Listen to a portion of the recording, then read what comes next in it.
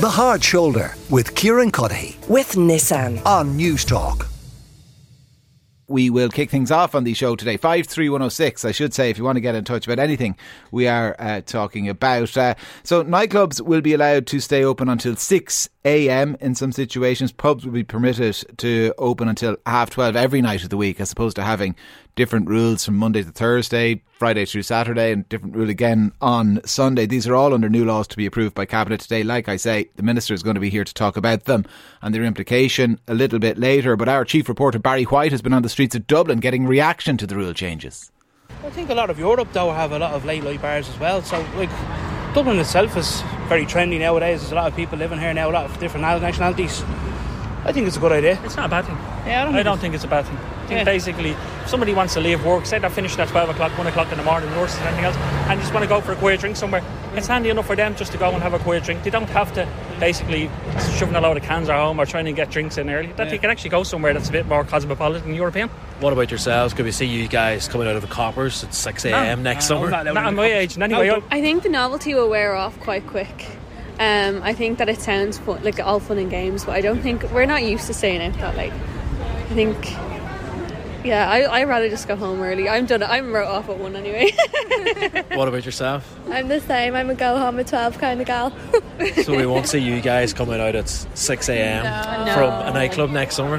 No, I can't imagine the queues and everything. People queuing like all sorts of hours to get in at like 5 to be in for an hour or so. Yeah, I don't know. I don't think it will really last that long. I have to admit I'm a little like those two girls. I'm an awful fiender. I certainly was when I was younger for disappearing from the nightclub at 1 a.m. So I'm not sure how much these changes might have impacted me had they come about a few years ago. It's a long time since I was in any club of any shape or form. But Ian Redmond is with me, the owner of Tramline in Dublin. Ian, do you welcome these changes? Absolutely, and thanks for having us on, and thanks to Mr. McEntee for pushing this forward. It's been a long time in the making. We're 2.5 years pushing this since they launched the Nighttime Economy Task Force document and review. We feel it's going to be great for the city. We're trying to revive Dublin City. It's a ghost town at night, midweek. It's at the weekends. People bailing out onto the street at 3 a.m. Everyone trying to get taxis can take up to an hour and a half. And taxi drivers, when they drop people home, then they're coming back into town because they know there's no more. So it's going to stagger the closing, which is great. Now, we don't expect people to come out at 10 o'clock and stay till 6. But it'll give people the choice, do 10 to 1, 11 till 2, or 3 till 6. People are quite happy to pay in to nightclubs at 3 a.m. and get 3 hours of dancing, And it doesn't all have to revolve around alcohol. It's a cultural event. Dancing is a rite of passage. It's something that we all start off when we're 18, going to school discos, or 16, and then and onwards. I did it, you did it, and not really excited about it, and just hope it can be actioned sooner rather than later, and not be pushed to the very end of December 23, So it's that and the SEO legislation that we need. The whole thing needs to be reformed, because I couldn't open tonight now, for example, to celebrate this because I don't have an SEO. What's an SEO? Special exemption order, or late night bar extension in layman's terms. And what that means is you have to go to court the week before and apply to the court for a special exemption order to stay open late from 12:30 till 2:30 a.m. And they were €410 per night.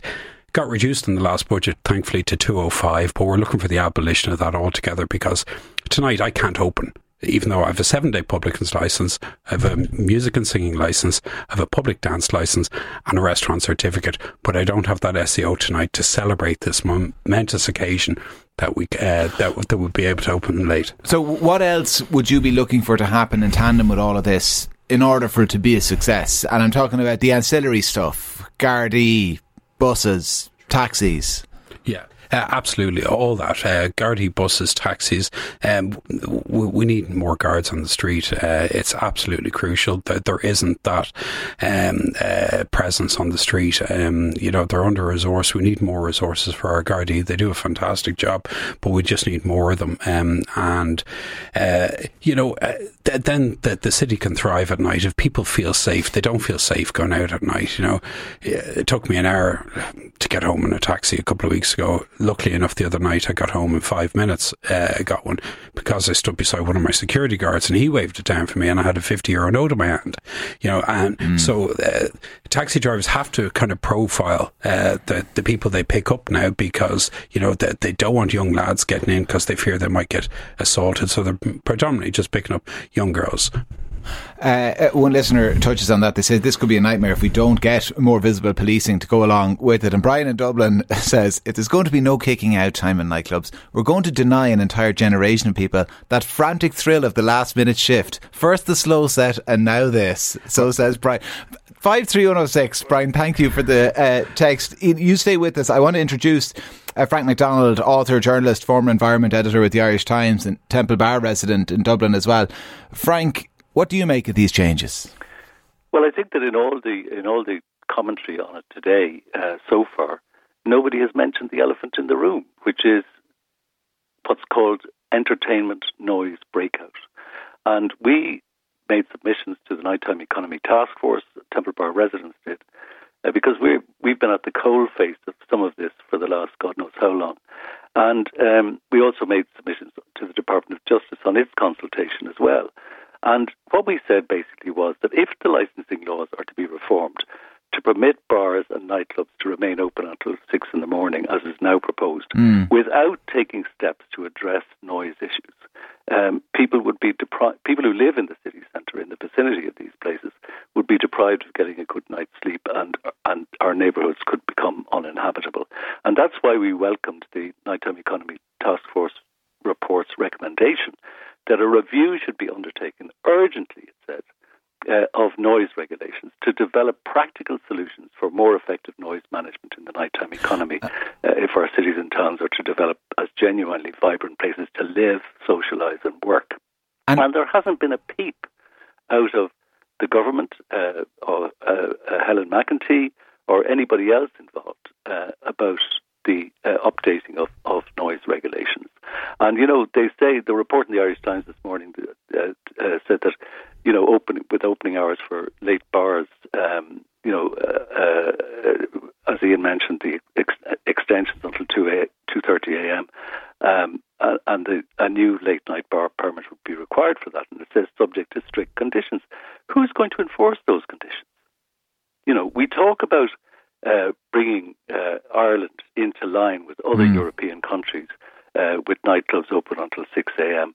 But, when you go to places like Berlin or Barcelona or Paris, you don't have outrageous noise breaking out of nightclubs into the surrounding environment. And that is something that absolutely has to be addressed in tandem with any reform of the licensing laws, because otherwise we're going to be in a very bad way indeed. Ian, how are you going to keep the sound indoors? Well, in my venue in Tramline, we invested heavily when we reopened in 2017, and we insulated and built cavity areas around the whole external perimeter of the club to mitigate for that. I do accept Frank's point. Temple Bar is a very vibrant city, but the elephant in the room, I think, is all these people who've bought houses around Croke Park and bought apartments in Temple Bar, knowing the location they're buying them in. It's like people complaining about Garth Brooks playing in Croke Park after only buying a house around the area in Jones's Road in the last 3 years. If you choose to live in a city centre, you're subject to the vibrancy and the crack that goes on in it. And the fact of the matter is, there aren't enough people living in the city centre. I was in New York last week, and Tuesday night, the city was alive. It was on fire, buzzing. And, Dublin's a ghost town midweek now. And it's such a shame because it's such a beautiful capital city.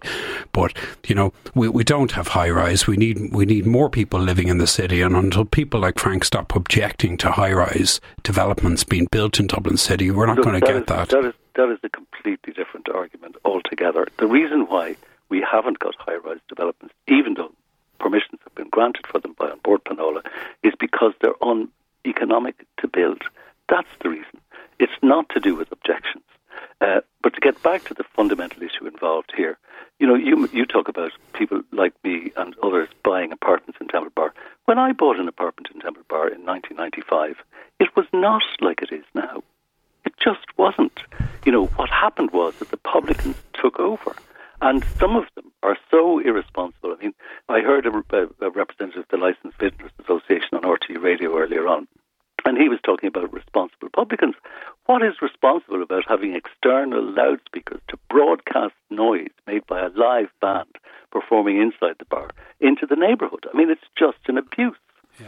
Frank, I just think your timeline's wrong on that. If you bought in Temple Bar in 95, I remember DJing myself in the Oliver St. John Go-Gerties around 94, and the music was fairly loud, so you can't say you went into a Greenfield site in 95. It's just disingenuous of you. It wasn't a Greenfield site at all, but it wasn't as intense as it became much later on, and that's absolutely undeniable. The place has been literally almost taken over by the nighttime economy. And that is something that plays itself out in all sorts of unacceptable ways, including outrageous antisocial behaviour, people who are twisted from drinking too much, peeing in our doorway and all the rest of it. I mean, it really is just not civilised, and that is not something that would be tolerated in other European capital cities. And the point that we made to the Minister and to the Nighttime Economy Task Force is that it is absolutely essential that the guards here are given the same powers that the police have in other European capital cities, where a premises is behaving badly by broadcasting noise into the vicinity of where people are living. The police just move in and close it down.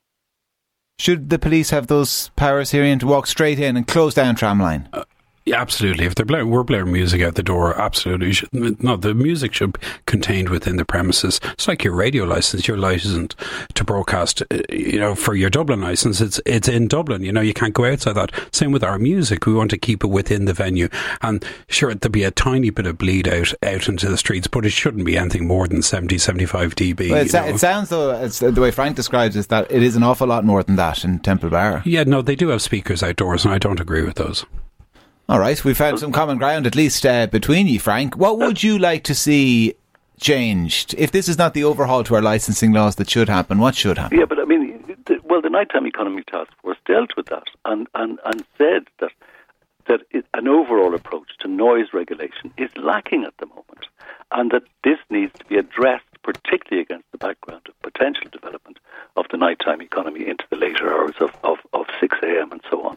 And that is something that's really, really important, and it's not being addressed in tandem with this legislation. The reform of the licensing laws is going through without that fundamental issue being addressed, and it absolutely has to be addressed. And I would appeal to members of the Dáil and Seanad, when the legislation is actually published, we haven't even got the heads of it yet, to pay attention to that issue. And I've been on to several of them to say this has to be addressed, because otherwise the whole idea of people living in the city and having a vibrant city centre, not just in terms of nighttime entertainment, but also for living in, that is something that is very precious and needs to be protected.